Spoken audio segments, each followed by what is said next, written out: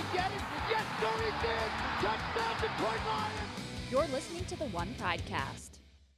Hello and welcome to another episode of the One Pridecast. I'm your host, Tori Petrie. Happy off-season, guys. Happy 2020. Happy new decade. I hope you guys had a wonderful holiday, a great new year.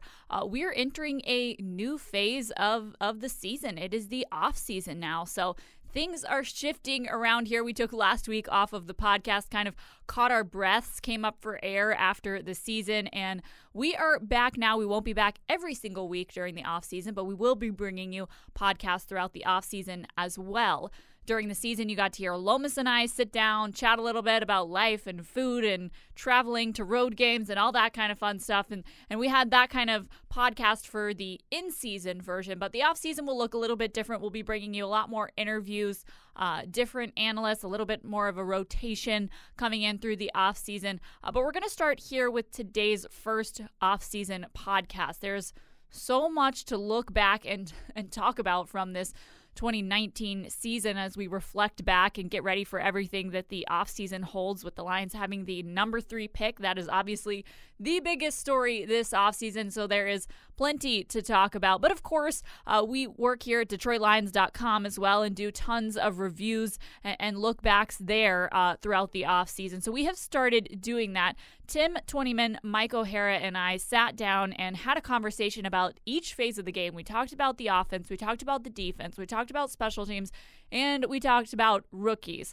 Those are releasing on DetroitLions.com as 4 separate videos, but we kind of combined them here in the podcast for you guys to consume as well. Maybe you don't have time to sit down at your desk and watch a 10-minute video recap of everything that happened with the Lions offense this season, but you do have time to turn it on while you're driving to work, while you're working out, something like that. So we're kind of putting them in podcast form for you here, since we pretty much covered everything that there is to cover in those videos. And actually the podcast versions will be a little bit longer than what ends up on the website. We do have to cut those down a little bit to make them more digestible for the video crowd. But for the podcast crowd, we are giving it to you in full, so you will be able to hear the entire breakdown that Tim, Mike, and I did on each phase of the team.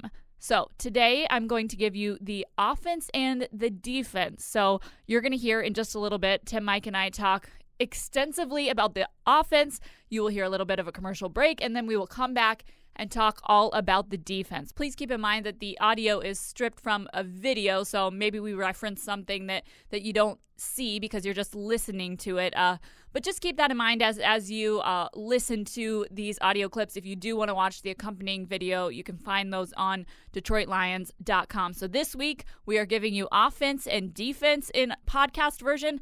Next week, we will give you special teams and rookies. We pretty much go through every single rookie and look back at each of them, so you will be able to get a full recap of the rookies, but that is for next week. For now, let's take a look at the offense and defense with Tim Twentyman, Mike O'Hara, and myself. Here you go, guys.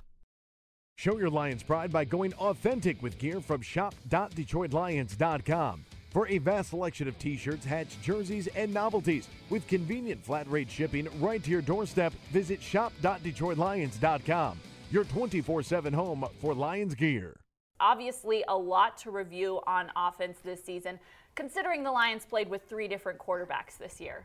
Well, to me, it starts with what they were with Matthew Stafford and what they were without him. And I could bore you with the statistics right now, and I probably will later. He's gonna. But not the same team. Absolutely not the same team in any way, shape, or form. I think Matthew Stafford showed his value to this team. I think he's the most valuable athlete to any team in the state of Michigan. And I think now that we've hit the off-season, now it comes into question what that quarterback room will look like next year. You mentioned the 2 backups. Jeff Driscoll came in when Matthew Stafford hurt that back in Week 9, who was 0-3. He did some good things, but ultimately quarterbacks are, judged on wins and losses. He was 0-3. He hurts the hamstring in Washington. David Blau comes in. David Blau, again, does some good things, but he's 0-5. So without Matthew Stafford this year, that's 0-8. And you just look at other teams and what they did. I think the best example is probably New Orleans with Teddy Bridgewater. That team went, got themselves an established veteran backup. Drew Brees hurts his thumb early in the year. Teddy Bridgewater comes in. They're 5-0. He keeps them on path to the playoffs, and now they'll be playing this weekend. So I think, it'll be interesting to see what the Lions do, whether that's draft, a guy to develop that can possibly play early, or if they'll take that route, go get some established guy that's played, that's a free agent. I think they got to do something, and I think they will do something. It's just yet to be determined what that is. And one thing about it, if it's free agency, it costs you money. If it's a draft, it costs you probably a third-round draft pick if you want to get somebody who you think who might be the quality to be an heir apparent, but Matthew Stafford's going to be the quarterback for a long time. Sure. Of course. Bob Quinn talked after the season in his season-ending press conference about the job that those backup quarterbacks did. He said he felt like Jeff Driscoll played well enough to win in 2 out of those 3 games that he was the quarterback for, but just felt like there were inconsistencies across the board, whether defense or special teams didn't hold up their end. Now, we're not discussing defense and special teams in depth on this video here, but Jeff Driscoll, I thought, did step in and show us some good things, at least in the games that he played. Well, he'd been in the league before, and he'd started games for the Cincinnati Bengals, and he had a skill that David Blau didn't have, and that was speed, size, and escapability. And I think they might have won a game or 2 with Driscoll.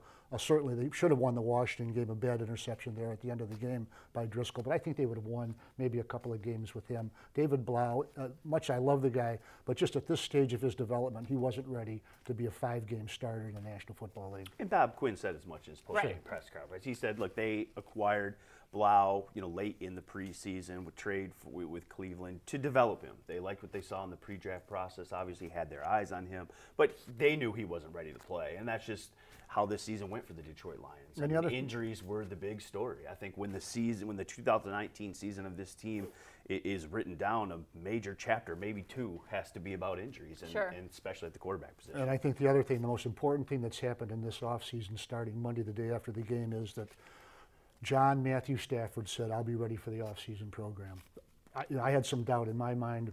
He, to me, ended all that doubt. Detroit Lions are safe with their starting quarterback. Well, and that's good because they were playing. This was an offense that was humming along with Matthew Stafford at quarterback. Now, it didn't result in the wins and losses, and that's for other mitigating factors that we'll talk about in other videos. But 3-4-1. But this was, I think, top 5 passing offense. They were moving the ball. He was playing at a Pro Bowl, potentially MVP type level. I think it was 19 touchdowns, 5 interceptions.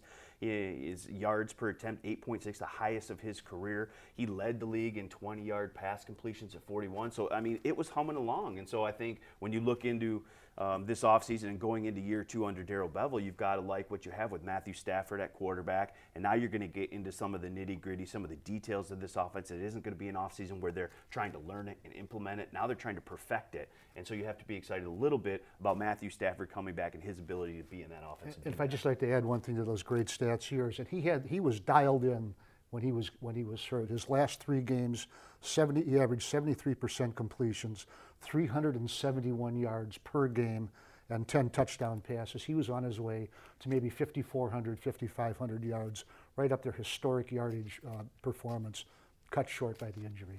Tim, you brought up Darrell Bevell. We haven't talked about him yet. He took over this offense this offseason. What did you think of the offense he implemented? We talked a lot last offseason about how balance was what they were going for and how he would be working with Matthew Stafford. What did you think of what Darrell Bevell was able to do this year? Well, I liked what he did with the running game early on. There wasn't a lot of success early on, but he stuck with it. And I think that was the big thing where maybe some guys say, look, it's not working. You're like, we're not getting the yards per carry that we want. Let's go away. Let's throw the ball. And then now defensive ends, defensive line can pin their ears back. I think the one thing I really liked about Bevell was he stayed consistent all the way through. He said he wanted to be balanced, and if it wasn't working, he was still running the football to set up some of the play action and some of those things that Mike Stats leads to. Those are a direct result of play action and the ability of keeping with the run, staying with it, not letting defenders cheat, and then you make big plays off it. So I think that's one of the things I really liked about Darrell Bevell. And then we saw at the end of the year that run game really started to go under Kerryon Johnson and Bo Scarborough. But the one thing about Darrell Bevell is he was consistent. He had a plan, and he stuck with it all year long. He deserves a lot of credit for that. And I also think, Tim and Tori, that he had some wrinkles in it. He didn't care who played quarterback, and it was Matthew Stafford with the flea flicker against Green Bay, a game they lost 23-22. It was the the long pass to Kenny Galladay when David Blau's second throw as a quarterback. And then the last game of the season, touchdown pass to David Blau. So he had something ready to go no matter who his personnel was. And he talked about the running game, but I think despite all the injuries, I think you saw development on the offensive line. And the 3-guard rotation, I think, I don't know if it was a stroke of genius or if they did it just because they weren't sure, but I think it worked out. And I think as the season went on, that versatility up front, I think, did that team well. And that's a good point too on the ability to adapt to different quarterback too. I mean, you look when Matthew Stafford went out. You said off the top, Jeff Driscoll brought that ability to run, extend plays, use his legs, the athleticism. Well, then all of a sudden we saw RPOs, and we saw some of the other things that Bevel put into the offense to cater to the skill set of the quarterback he had. And I think that's a terrific talent of an offensive coordinator too. It's not just, hey, this is the offense, you have to tailor your game to what I run, what we run, what we've been running. No, Sure. He said, okay, look, what does Jeff Driscoll do well? Well, let's put that stuff into the offense. Let's change it up. And again, that goes to just how well Bevel is developing an offensive scheme. And I thought through the whole season, he probably had like 1,050 plays, offensive plays. There were 3 or 4, maybe 5. I thought, why'd you call that? But I didn't have, and like I did previously, why are you playing what you're playing? Why don't you, I just thought overall, I thought it was really a good job by Bevel. I thought that was an important addition, and I think it worked out. Well, briefly here, let's run through the different position groups on offense. We've talked about the quarterback position. We've talked about the offensive coordinator. Mike, you touched on that offensive line and the rotation that they had this year. What did you think of how the offensive line play turned out at the end of the season? Obviously, they had some injuries of their own. Well, absolutely, they went downfield longer, so you got to hold your blocks longer and all that. But I thought they played pretty well. I thought Joe Dahl at left guard till he got hurt late in the season was a good move. Frank Ragnow from left guard to center. You're looking at the next 10-time Pro Bowl center, maybe 11. He's really good. He is really really good. And I thought it was a little bit of a slight for him not even to be considered in the Pro Bowl mix, because I think he played that well. I think the big question mark with the offensive line heading into the offseason, Graham Glasgow's a free agent.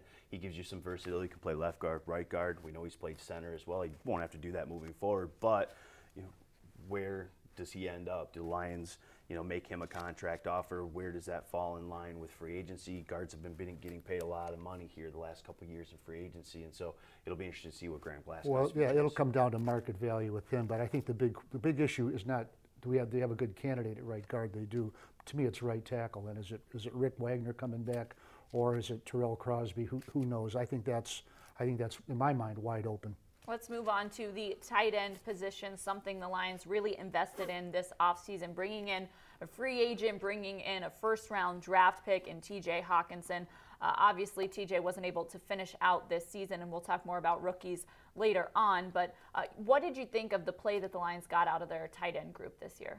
Well, obviously started great in the first game against Arizona with T.J. with, 6 catches for 130 yards and a touchdown. He kind of flattened out after that. He had some good moments, some bad moments, and some average moments.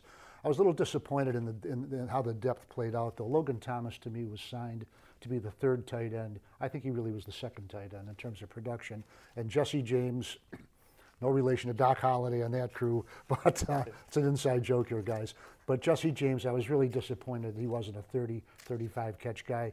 Bob Quinn said at his presser, they've got to get more out of Jesse James, and we'll see if they do, and we'll see if they can. I agree 100% on your evaluation of Jesse James. I think with TJ, and I've written this before, and I've talked to people around the league, and they always say the tight end position outside of quarterback is the hardest for rookies to come in and learn, because you're learning 3 different positions. You have to understand the blocking schemes. You have to understand all the protections. It is just a lot to put on a rookie's plate. And Mike talked about the terrific debut he had, and then you level out a little bit. And I think if you look around the league, you look at the George Kittles, you go look at some of the great tight ends in this league right now. Go look at their rookie years.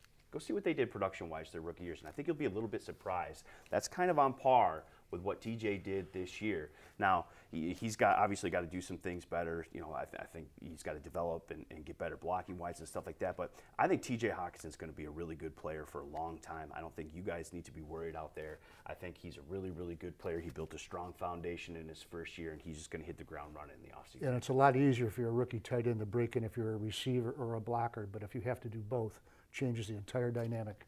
And that's what he had to do. I'm sorry. Sure. Not much to review when it comes to the wide receiver position because that was really one of the strengths of this offense this year. Marvin Jones Jr. and Kenny Golladay, fantastic years for both of them. Unfortunately for Marvin Jones Jr., it ended in injury, but really good years for both those guys. Well, to me, it was sort of like the Skins game for Kenny Golladay, where you got to validate after you make a birdie. Well, he validated his second year. He had a 1,000-yard season and then came back and did even better and then had the 11 touchdown catches to lead the league in touchdown catches.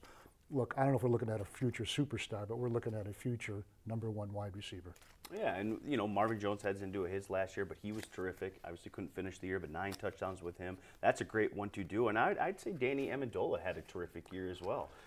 Plus 600 yards. I think he was right around 60 catches. I think right around that mark. And so, look, they were looking for a guy to kind of fill that slot role, and I think he fits the kind of business-like mentality that head coach Matt Patricia wants. He just goes to work. He's there every day. He plays with intensity. He is just as hard in practice as he is in the games. And so I think that's what they kind of wanted to bring to that room. And we talked to Kenny Golladay early in the year, and I think Danny Amendola was a terrific influence on Golladay just in terms of work ethic, how you break down film, how you approach every day. I think Kenny gained a lot from having a veteran guy like Danny Amendola here. And I think all three, that trio, was really, really good. Yeah, his yards per catch were up, and I think he's one of those guys who can fit in, whether it's Tom Brady's his quarterback or David Blau. He's a presence. I'd bring him back in a minute. Now, look, I'm not negotiating contracts, and it's not my money, but Danny, I'll bring you back. And finally, let's touch on that run game, the running backs that the Lions had back there this year. A lot of up and down with the run game considering the injuries. Kerryon Johnson spent much of the season on IR, was able to return for those final 2 games of the year. In the meantime, the Lions picked up Bo Scarborough, who came in and really did some good things for the Lions, showed some strong play, and then, of course, Ty Johnson was in the mix as well. I think at the very end of the year, we kind of saw what this backfield could look like with these 3 different guys with different skill sets. Well, I liked Bo, and I like Bo, period, but I just, I talked to somebody in Dallas where he was drafted, and they said they made a big mistake not keeping him. He would have helped that team. Now, look, he's behind Zeke Elliott. He wasn't going to get a lot of carries, but he'd give you quality when he's in the game, and I thought he did that with the Lions. I really did. I thought right from the beginning to his last carry, I think he's going to be a good second or third back for the Lions, depending on what on the situation. Sure, and Kerryon took a lot of grief, trying to come back, and the Lions made it his decision. And look, he said, I didn't want to finish the year on IR. I wanted to come back and prove something. Can you blame him? You can't blame him. He wants to play football. What's wrong with that? That's what he gets paid to do. I thought he had a great line. He said, look, if I don't play, then my fans might become somebody else's fans. Yeah. So, look, you've got to get back there and play. And I think the important thing about the last 2 games was it showed what that duo could potentially be. And I think maybe if he didn't come back, you've got a lot of questions heading into the offseason. Where does Kerryon fit in with Bo? How do the 2 styles mesh together? Well, the last 2 games, both guys averaged over 4 yards per carry. That run game was really, really good. And so, I think Kerryon coming back, I think answered a few questions about what you have in that running back room. Now maybe you head into this offseason thinking, oh, maybe we don't really have to, spend a ton of resources because we like our number 1, our number 2. Now, you always want to add young running backs, don't get me wrong, but I think a number 1 and a number 2 in Kerryon Johnson, Bo Scarborough, you could do a lot worse than that. I think Ty Johnson did some nice things the last game, 3 runs for 60-some yards. But one thing about Kerryon, I think like running back is probably the most instinctive, or one of the most instinctive positions on the team, offense, defense, or special teams. But I think it showed that he was paying attention when he was on IR, and he came back and he hit the ground running just like that. Well, I think that's why they're good styles too. I mean, when you have Kerryon, he's a 3-down back. He's an elusive guy, makes guys miss in the backfield, gets yards, and Bo gives you that downhill. He's going to run downhill. He's the hammer. And so now you've got a guy who can make guys miss, a 3-down guy. You get a complement of a hammer-type downhill runner. I think that's a nice 1-2 complement. And so, again, we head into the offseason. I think you feel pretty good about the running back position. Show your Lions pride by going authentic with gear from shop.detroitlions.com. For a vast selection of T-shirts, hats, jerseys, and novelties with convenient flat-rate shipping right to your doorstep, visit shop.detroitlions.com. Your 24/7 home for Lions gear. There was so much hype about this defense coming into the 2019 season. Lots of high expectations. It was the second year under Matt Patricia. They brought in some big free agents, signed some guys, especially along the defensive line, that we thought were really going to be some impact players, but it didn't quite turn out to be what everyone had hoped. No, I'd agree with that. And I think maybe we might agree on this, but all through the offseason program and training camp and the preseason, I kept thinking, your best defensive players are rehabbing. They're not getting ready to play football. And I think it showed right from the beginning when they faded in the fourth quarter against the Arizona Cardinals and got a tie. And just I don't think it ever really fired the way they thought it would, especially in terms of sacks and the run defense. Really, I thought they'd pick up where they'd left off, and they just never seemed to. Disappointing. Yeah. I think that's the word. Just disappointing all the way around, all three levels, all the way throughout the year.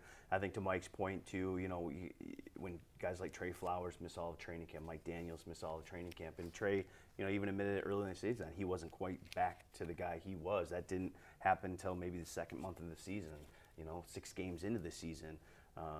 And then I think he was the player they thought he'd be. I think he was. He was really good at the end of the year, but it all led to those slow starts, and just for whatever reason, Lions just couldn't get things rolling on defense. Yeah, and they didn't sign him to be J.J. Watt. They signed him to be Trey Flowers, and that's who he was. And I think that was okay. But really, you look at the statistics, and it's just 30th in this, 29th in that, 28th in that. It just never was a top flight defense, and that's reflected to me in the sacks and the turnovers. They just didn't create any havoc up front, and force the secondary to just cover forever. And you cannot do that in the National Football League, even against rookie quarterbacks. Playmakers. That's what, great defenses have. They have playmakers. They have guys that get to the quarterback. They have guys that get you in bad down and distance situations. They have guys that get hands on footballs. They have guys that create game-breaking turnovers. There just wasn't enough of it all the way through on all three levels for Lions defense. And you look at some guys like Jared Davis had 6 sacks last year. Hurt this year had 2. Romeo Okwara went from 7 or 8 down to 1. That's an awful lot of production to lose. It really is. Yeah, I really felt like they didn't pick up where they left off last year. I mean, you guys mentioned that. I mean, you look at Snacks Harrison. I know he was disappointed with the way that his season turned out, the injuries and training camp, and guys not being able to pick right back up when they came back from injuries. And Deshaun Hand, we all had high expectations for him as well, and he spent most of this year injured. Yeah, he played in 3 games, and I think part of the big story on defense was you look at some individual performance, some individual guys. You mentioned Snacks Harrison. For years has been the #1 run-stuffing defensive tackle in football. He had 81 tackles last year from that interior. That was 48 this year, and he wasn't the same run-stuffing guy he's been in years past. Mike mentioned Jared Davis. He was one of 2 guys with 100 tackles and 6 sacks last year. Nowhere near that this year. I think Justin Coleman had up and down, but he underperformed from where he's been in years past. Quandre Diggs, before the trade, he wasn't playing very well. I think he was leading the league in missed tackles and just wasn't making those game-breaking plays. And so when you take the individuals and then you make it a whole, you get a lot of guys that underperform, and I think that's why they ended up 31st, 32nd, like Mike talked about. There is some information on this. I'm not just being, but they played 1,094 defensive snaps, the most in the National Football League. What does that tell you? That they're not getting off the field. 44% conversion rate against them on 3rd down. Couldn't get off the field. Well, the Lions made some changes on their defensive staff just after the season ended. Changes across the board, but we'll discuss the defensive changes right here. I mean, moving on from their linebackers coach and their defensive backs coach, we haven't touched on those 2 position groups yet, but those ones didn't live up to what people expected either. No, once again, 7 interceptions for the season. Wasn't that what they had last year? Yeah, 7 and 7. Yeah. The Magnificent 7 isn't magnificent, and it's. They've got really a Pro Bowl cornerback there in Darius Slay. Somebody else should be making a play. I think a couple of the young guys, Will Harris and Amani Oruwariye, said it right. How about that? Good job. Hold the First applause. try. But I think they showed something for the future. But in other words, there were learning pains and things to overcome while they were playing. But just in any way, shape, or form, not good enough. I think in that back 7, one guy you've got to be excited about. At least I am. I think he's going to be a pretty good player. Is Tracy Walker. I think he showed some things in terms of tackles. He got his hands on some footballs, dealt with some injuries, as did, it seems, everybody.